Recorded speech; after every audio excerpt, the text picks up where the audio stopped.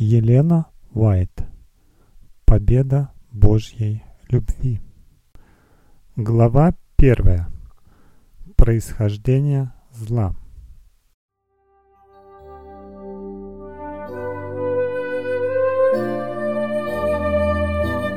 Происхождение греха и причины его существования для многих являются неразрешимой загадкой. Видя разрушительное действие зла, неизбежно приносящего скорбь и опустошенность, люди невольно задаются вопросом, как это может допускать тот, чья мудрость, власть и любовь безграничны. В эту тайну они не могут проникнуть. В своем непонимании и сомнении они не видят тех истин, которые ясно раскрыты в Слове Божьем и предназначены для нашего спасения. Есть и такие, кто, стремясь узнать причину о существовании греха, пытаются проникнуть в то, что Господь никогда не открывал. И, конечно, не найдя ответа на возникшие у них вопросы, охваченные духом критики и сомнений, они оправдывают свое отвержение Священного Писания невозможностью разрешить эту проблему.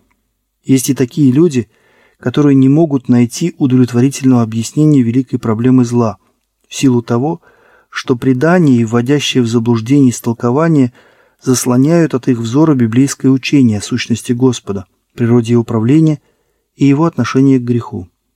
Невозможно логически обосновать происхождение и существование греха. В то же время, рассматривая происхождение и окончательное искоренение греха, можно в полной мере осознать всю справедливость и милосердие, которые проявляет Бог по отношению к злу. Писание совершенно ясно учит, что Бог ни в коей мере не несет ответственности за возникновение греха. Не было ни произвольного удаления божественной благодати, ни изъянов в божественном управлении, которые могли бы привести к восстанию на небе. Грех – незваный гость, появление которого ничем нельзя объяснить. Это непостижимая тайна. Оправдывать грех значит защищать его. И если бы удалось найти причину существования греха или оправдать его появление, тогда он перестал бы быть грехом. Единственным возможным определением греха являются слова Священного Писания. Грех есть нарушение закона. Грех появляется в результате следования принципу, находящемуся в непримиримом противоречии с великим законом любви, на котором основывается божественное правление. До возникновения зла во всей вселенной царили мир и радость. Все находилось в совершенной гармонии с волей Творца. Любовь к Богу была превыше всего, а любовь друг к другу беспристрастной и чистой. Христос Слово, единородный Сын Божий, был одно с вечным Отцом. Их природа и намерения были едины.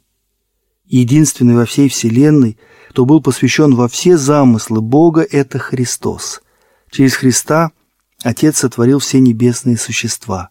Апостол Павел в послании в Колоссы пишет в 1 главе стихе 16: «Ибо им создано все, что на небесах и что на земле, видимое и невидимое, престолы ли, господство ли, начальство ли, власти ли.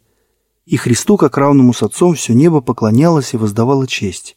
Поскольку основанием правления Божьего закона был закон любви, счастье всех сотворенных существ зависело от того, насколько полно они соответствуют его великим принципам праведности. Бог желает, чтобы сотворенные им существа служили ему по любви и оказывали ему почтение, которое проистекает из разумного понимания его характера. Он не находит никакого удовольствия в вынужденном служении, поэтому всем он дарует свободу воли, чтобы люди могли добровольно служить ему. Но нашелся некто, кто злоупотребил этой свободой. Грех впервые зародился в том, кто был вторым после Христа, кто был почитаем Богом, и кто в своем могуществе и славе стоял выше других небожителей. До своего падения Люцифер был первым осеняющим херувимом, святым и непорочным. Так говорит Господь Бог: «Ты печать совершенства, полнота мудрости и венец красоты. Ты находился в Эдеме, в саду Божьем. Твои одежды были украшены всякими драгоценными камнями. Ты был помазанным херувимом, чтобы осенять, и я поставил тебя на то. Ты был на святой горе Божией, ходил среди огнистых камней. Ты совершен был в путях со дня сотворения твоего, доколе не нашлось в тебе беззакония». Люцифер всегда мог бы пользоваться любовью и уважением небесного воинства, а также расположением Бога, направляя благородные свойства своей натуры для благословения других и прославления Создателя. Но пророк говорит: От красоты Твоей возгордилось сердце Твое, от тщеславия Твоего Ты погубил мудрость Твою». И Иезекииль, глава 28, стих 17. Постепенно Люцифер начал вынашивать в себе стремление к превосходству, так как ты ум свой ставишь наравне с умом Божьим, стих 6, а говорил в сердце своем: «Взойду на небо, выше звезд Божьих вознесу престол мой, и сяду на горе в сонме богов, взойду на высоты облачные, буду подобен Всевышнему». Исайя, глава 14, стихи 13 и 14. Вместо того, чтобы убеждать творение Божье любить своего Создателя превыше всего и быть преданными Ему, Люцифер попытался заставить их служить и поклоняться себе. Желая пользоваться почестями, которыми Бог Отец окружил своего Сына, этот повелитель небесных воинств задумал получить власть, принадлежащую только одному Христу.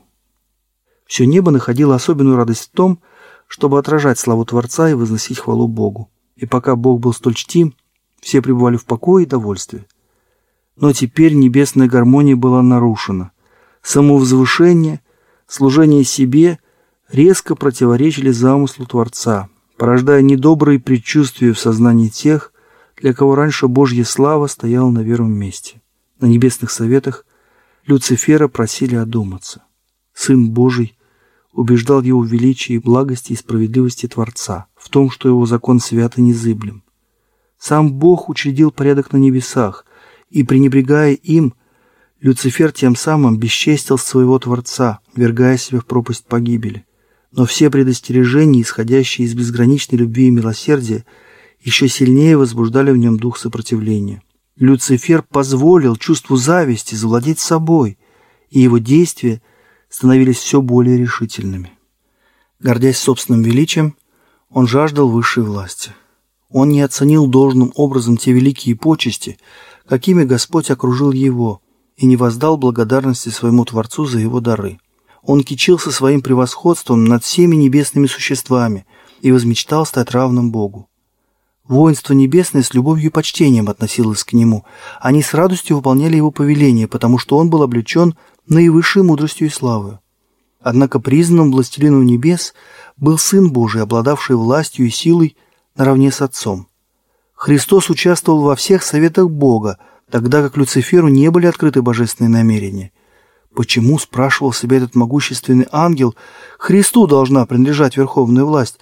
Почему он выше меня, Люцифера?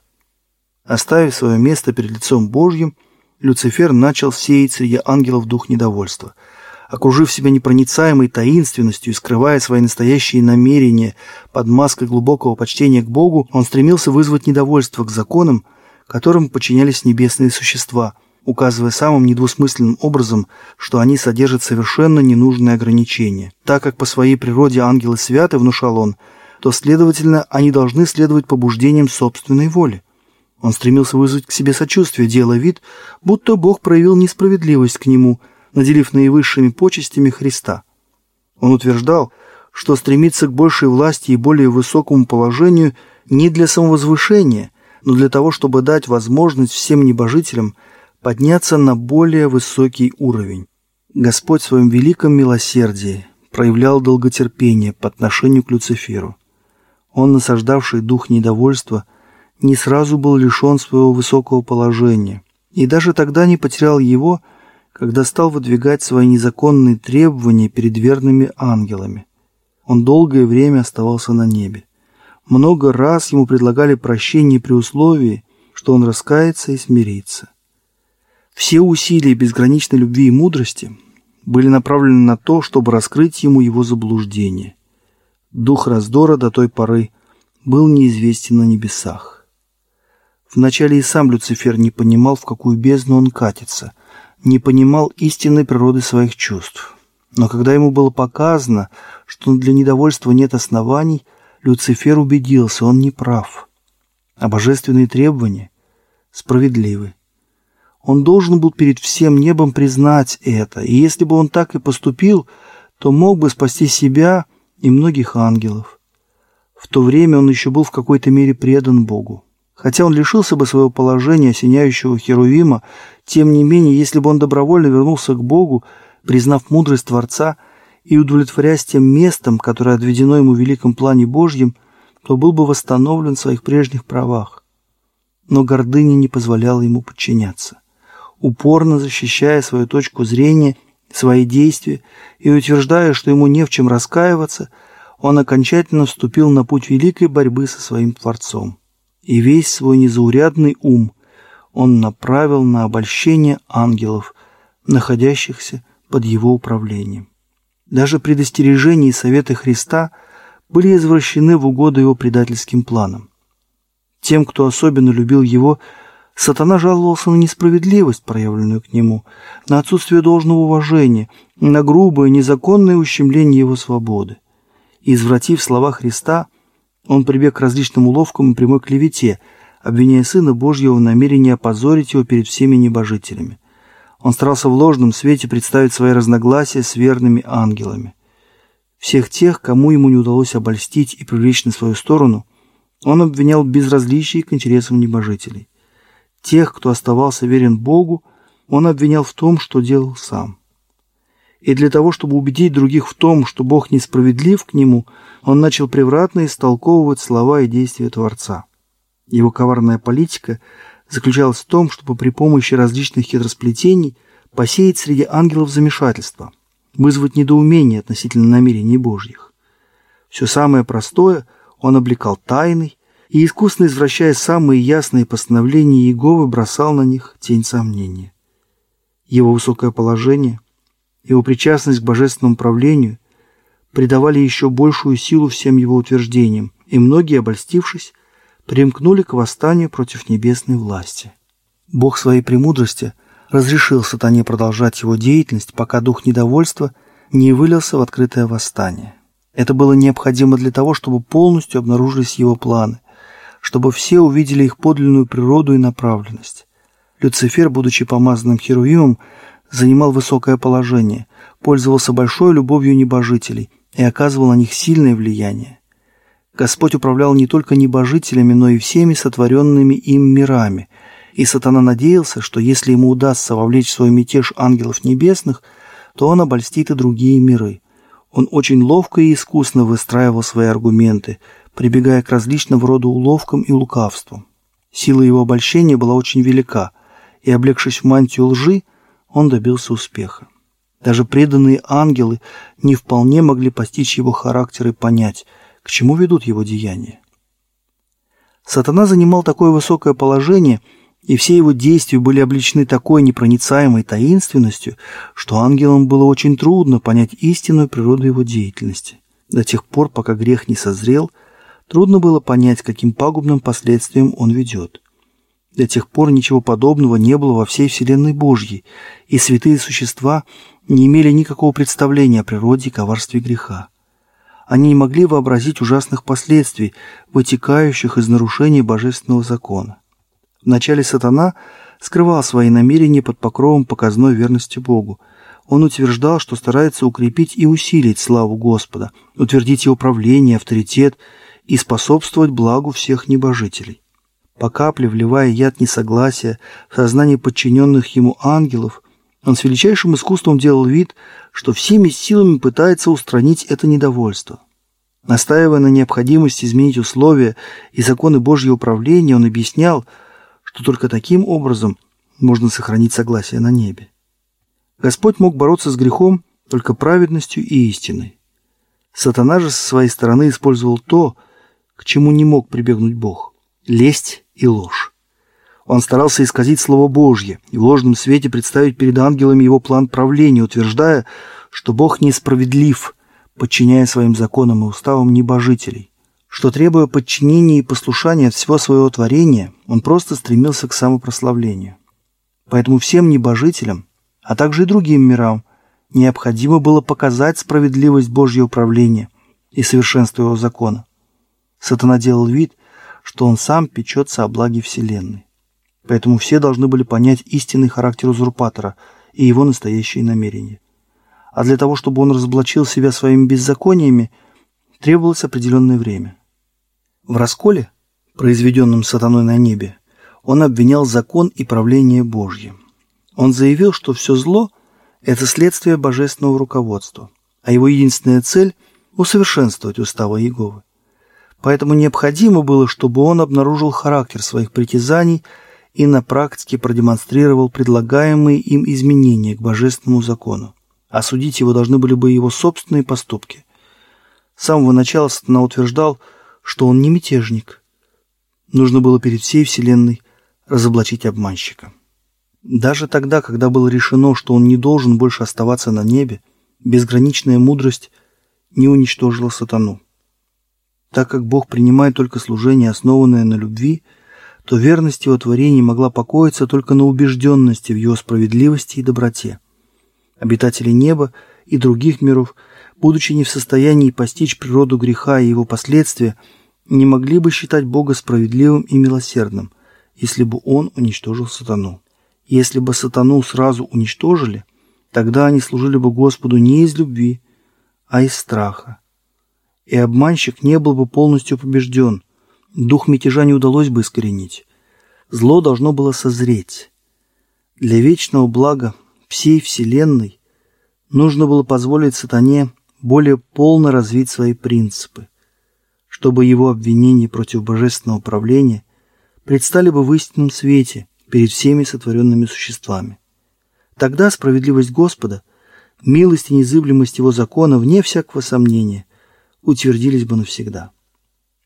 Во все грядущие века восстание сатаны должно было быть уроком для вселенной, вечным свидетельством о природе греха и его ужасных последствиях. Действия сатаны и его влияние как на ангелов, так и на людей должны были показать, к чему приводит пренебрежение божественной властью. Все это должно было свидетельствовать о том, что благополучие всех сотворенных Господом существ зависит от соблюдения закона Божьего, от следования божественным принципам. Таким образом, это ужасное восстание, открыв глаза разумным существам на истинную природу беззакония, должно было содействовать безопасности и явиться вечным предостережением для всех святых существ, удержать от совершения греха и неизбежного страдания и наказания. Великий обманщик продолжал оправдывать себя до самого завершения борьбы на небе.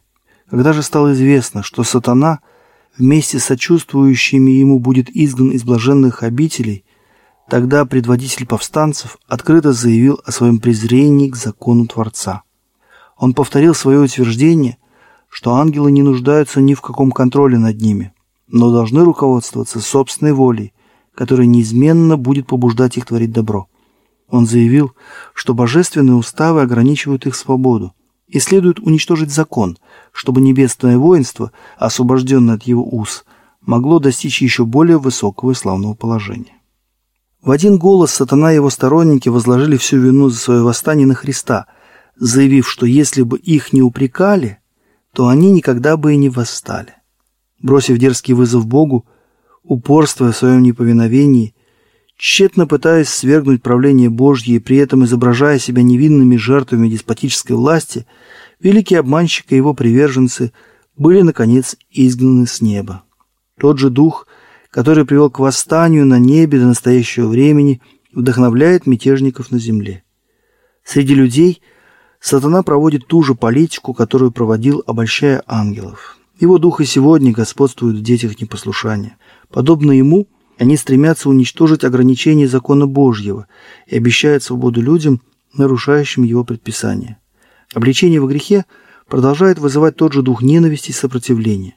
Когда обличающие вести от Бога пробуждают совесть, сатана побуждает людей оправдывать себя и искать сочувствие и поддержку у окружающих. Вместо того, чтобы исправить свои ошибки, люди восстают против обличителя, будто он является единственной причиной возникшей неприятности. Со дней праведного Авеля до настоящего времени подобное отношение проявляется ко всем, кто осмеливается осуждать грех.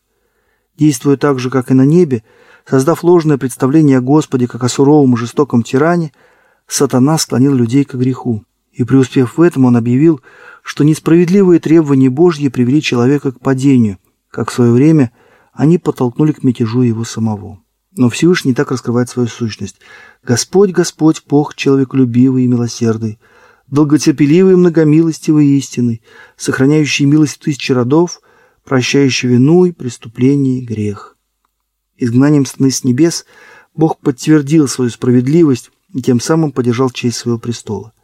Но когда человек согрешил, поддавшись обольщению этого отступнического духа, Бог засвидетельствовал свою любовь тем, что отдал своего единородного Сына на смерть ради падшего человеческого рода. В этом Господь раскрыл всего себя. Крест – могущественное доказательство, что избранный Люцифером путь греха никоим образом не является результатом изъянов в Божьем правлении. В борьбе между Христом и сатаной, происходившей во время земного служения Спасителя, великий обманщик полностью разоблачил себя. Ничто не могло так действенно отвратить ангелов небесных от сатаны, заставить отвернуться от него всю оставшуюся верной вселенную, как его жестокие нападки на Искупителя мира, дерзкое богохульство сатаны, потребовавшего, чтобы Христос поклонился ему, его высокомерное хвастовство, когда он поставил Иисуса на вершину горы и крыло храма, его зловещие намерения, открывшиеся в предложении Христу броситься вниз с головокружительной высоты, неутомимая злоба, с какой он преследовал его, вынуждая переходить с места на место. Наконец, его воздействие на сердца священников и народа, в результате чего они отвергли его любовь и иступленно кричали «Распни его, распни!». Все это вызвало изумление и негодование во вселенной. Именно сатана внушил миру отвергнуть Христа. Князь зла приложил все силы и все свое коварство, чтобы уничтожить Иисуса, ибо он видел, что милость и любовь Спасителя, его сострадание и милующая нежность открывают миру характер Господа. Сатана боролся против каждого слова Сына Божьего и использовал людей как свои орудия, чтобы наполнить жизнь Спасителя страданием и скорбью. Его ложные измышления и коварство, с помощью которых он стремился препятствовать работе Иисуса, ненависть, демонстрируемая через сынов непослушания, его жесточайшее обвинение в адрес того, чья жизнь была беспримерным образцом доброты и благочестия, все это исходило из глубоко укоренившейся жажды мести. Все небо, охваченное безмолвным ужасом, наблюдало за тем, как на Голгофе Сына Божьего опалило страшное пламя, долго сдерживаемой зависти, злобы, ненависти и мстительности. После того, как великая жертва была принесена, Христос вознесся на небо, отказываясь принять поклонение от ангелов до тех пор, пока не представит Отцу свои просьбы, которых Ты дал мне. Хочу, чтобы там, где я, и они были со мной. И от престола Отца раздался ответ, исполненный невыразимой любви и силы: «И да поклонятся Ему все ангелы Божьи». На Иисусе не оказалось ни одного пятна. Его унижение кончилось. Его жертва была принята, и Ему было дано имя превыше всякого имени. Теперь вину сатаны невозможно было оправдать. Он обнаружил свою подлинную суть лжеца и убийцы. Теперь было ясно, что тот же дух, посредством которого он правил сынами человеческими, находящимися в его власти, проявился бы и среди небожителей. Он утверждал, что нарушение закона Божьего принесет свободу обитателям вселенной и возвысит их. Но, как теперь стало ясно, это привело бы их только к рабству и вырождению. Сатанинская клевета на характер и правление Божье предстала в истинном свете. Он обвинял Бога в том, что, требуя от сотворенных им существ подчинения и послушания, он навязывал им свою волю и просто стремился к самопрославлению, что, призывая всех к самоотречению, сам Творец ничем не жертвовал. Теперь же все увидели, что для спасения падшего и грешного рода правитель вселенной принес одну из самых величайших жертв, на какую только способна любовь. Ибо Бог во Христе примирил с собой мир. Все увидели так же, как Люцифер, стремясь к почестям верховной власти, открыл дверь греху. Христос же, для того, чтобы уничтожить грех, смирил себя и стал послушным до смерти. Бог показал свое неприятие принципов мятежа. Все небо увидело его справедливость, проявившуюся как в осуждении сатаны, так и в искуплении человека. Люцифер заявил, что если закон Божий не изменен и его нарушителям не может быть прощения, тогда каждый нарушитель должен быть навсегда лишен милости Творца. Он утверждал, что греховное человечество не может быть искуплено и, следовательно, является его законной добычей. Но смерть Христа явилась таким аргументом в пользу человека, опровергнуть который невозможно. Наказание, положенное по закону, пало на того, кто был равен Богу, и человек теперь может принять праведность Христову и смиренной благочестивой жизнью одержать победу, как и Сын Божий восторжествовал над властью сатаны. Таким образом, Бог является праведным и оправдывающим всех верующих в Иисуса. Но Христос пришел на землю не только для того, чтобы ценой страданий и смерти искупить человека. Ему предстояло возвеличить и прославить закон. И не только для того, чтобы жители земли отнеслись к нему с должным почтением, но чтобы доказать всем обитаемым мирам во Вселенной, что закон неизменен. Если бы было возможно отменить его предписание, тогда Сыну Божьему не было бы нужды отдавать свою жизнь, чтобы искупить его нарушителей. Смерть Христа доказывает его непреложность. И эта жертва, на которой Отца и Сына подвигла безграничную любовь к грешникам, свидетельствует всей Вселенной о том, что справедливость и милость – основание закона и правления Господа. Только этот план искупления и не меньше мог восстановить правду о характере Божьем. На последнем суде выяснится, что для возникновения греха нет никакой причины. Когда судья всей земли потребует у сатаны ответа «Почему ты восстал против меня и увел подданных моего царства?», зачинщик зла не сможет ничего сказать в свое оправдание. Никто не произнесет ни слова, и все мятежное воинство утратит дар речи. Голгофский крест подтверждает неизъявлемость закона и показывает всей вселенной, что наказание за грех – смерть. Предсмертный возглас Спасителя «совершилось» прозвучал для сатаны смертельным приговором. Исход великой борьбы, которая длилась столько времени, определился, и стало возможным окончательное искоренение зла. Сын Божий прошел через врата могилы, чтобы смертью лишить силы имеющего державу смерти, то есть дьявола. Желание Люцифера возвыситься выразилось в словах «Выше звезд Божьих вознесу престол мой, буду подобен Всевышнему». Господь говорит «Я превращу тебя в пепел на земле, и не будет тебя вовеки». Когда придет день, пылающий, как печь, тогда все надменные, поступающие нечестиво, будут, как солома, и попалит их грядущий день, говорит Господь Саваоф, так что не оставят у них ни корня, ни ветвей. Книга пророка Малахии, 4 глава, стих 1. Вся вселенная увидит, что есть грех, и каковы его последствия. И его полное уничтожение, которое, совершись оно в самом начале, повергло бы ангелов в страх и навлекло бы бесчестие на Бога, ныне будет доказательством его любви и возвысит его перед обитателями вселенной, которые находят наивысшее наслаждение в исполнении его воли и в чьих сердцах запечатлен его закон. Никогда больше не будет зла. Слово Божье говорит, и бедствие уже не повторится. Наум, 1 глава, стих 9. Закон Божий, который сатана представил рабским ярмом, будет почитаться законом свободы. Испытанное и выдержавшее испытание творение никогда больше уже не поколеблется в своей верности тому, кто в полной мере открылся перед ним во всей своей непостижимой любви и безграничной мудрости.